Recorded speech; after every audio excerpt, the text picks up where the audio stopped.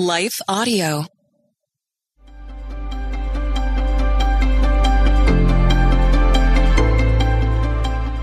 Welcome to Crosswalk the Devotional. We're glad to have you listening with us. Today's topic is how to rejoice in the good and the bad. We'll return with the devotional after a brief message from one of our sponsors.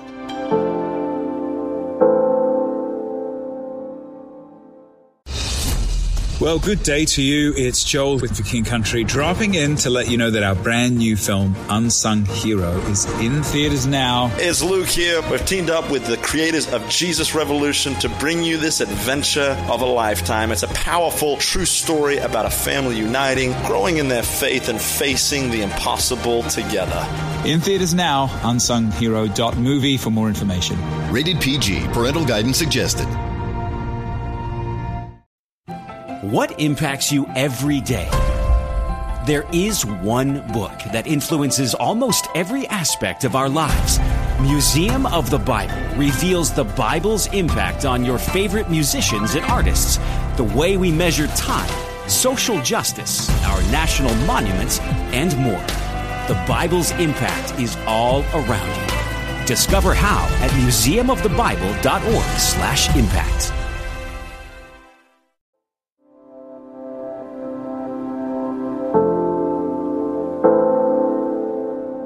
How to Rejoice in the Good and the Bad, written and read by Jessica Van Rokel. Though the fig tree should not blossom, nor fruit be on the vines, the produce of the olive fail, and the fields yield no food, the flock be cut off from the fold, and there be no herd in the stalls, yet I will rejoice in the Lord.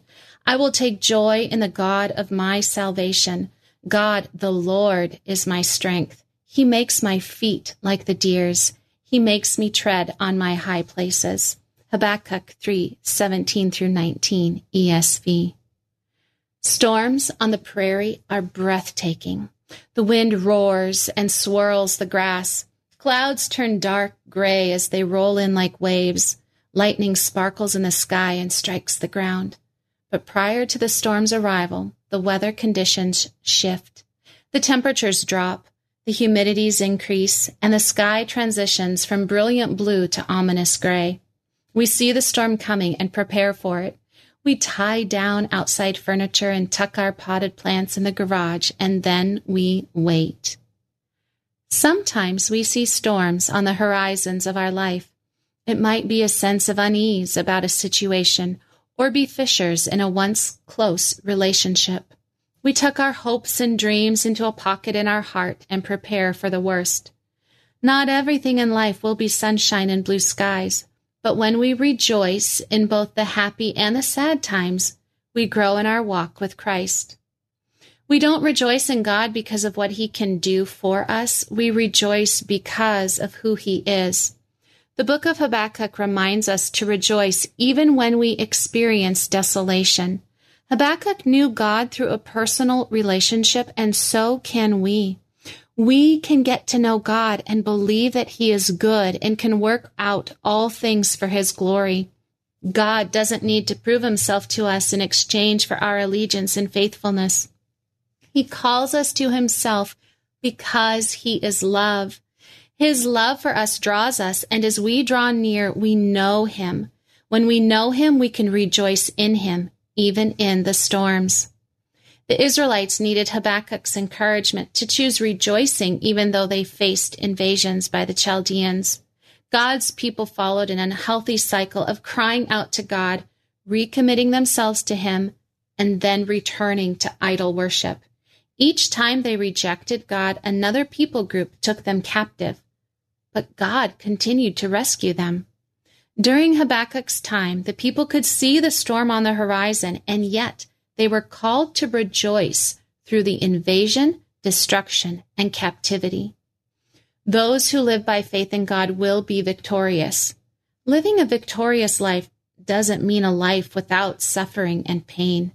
Victory means that God is with us, and rejoicing reminds us of who He is. Rejoicing helps us take God at His word because He is sovereign, good, and kind. It's remembering that he keeps his promises and that he draws near the brokenhearted. Rather than fretting, we can rejoice. We find joy because of what Jesus Christ has already accomplished for us, and on his unchanging word. We can know this kind of joy when we remain in a growing personal relationship with him, obeying him, loving others, and being set apart from the evil in the world. This type of joy makes rejoicing possible when the storms overtake us and bring devastation. Rejoicing happens not because of where we are and what we experience, but because of who holds our lives. Intersecting faith and life. Your life might be filled with unexpected pain, whether it's emotional or relational. You might have seen it coming like a storm warning and tried your best to prepare for it. Or it may have come up suddenly and taken you by surprise. Either way, rejoicing can feel hard. It can feel like you're going through the motions because your emotions don't match your decision to rejoice. Rejoicing decides to celebrate God. He is righteous and true. He doesn't leave you or forsake you. He cares for you.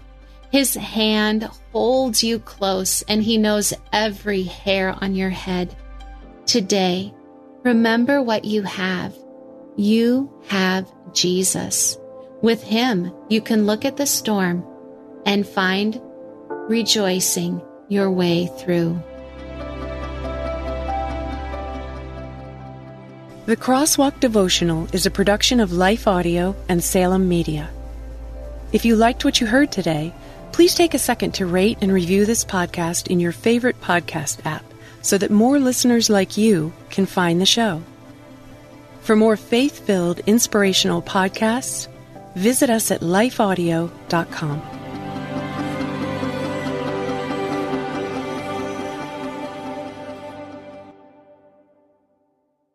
What do you do when the world around you is falling apart? It's amazing to me how many people are breathing air. They're going about their business and doing the things you're supposed to do. But if you really ask them, they know that on the inside, they are spiritually and emotionally and relationally dead. If we're not careful, all of us can experience that death. When what we need to do, even as the world around us is falling apart, we need to learn how to march when it would be easier to stay where we are and die. Join me each week on the March or Die Show as we discuss that and so much more.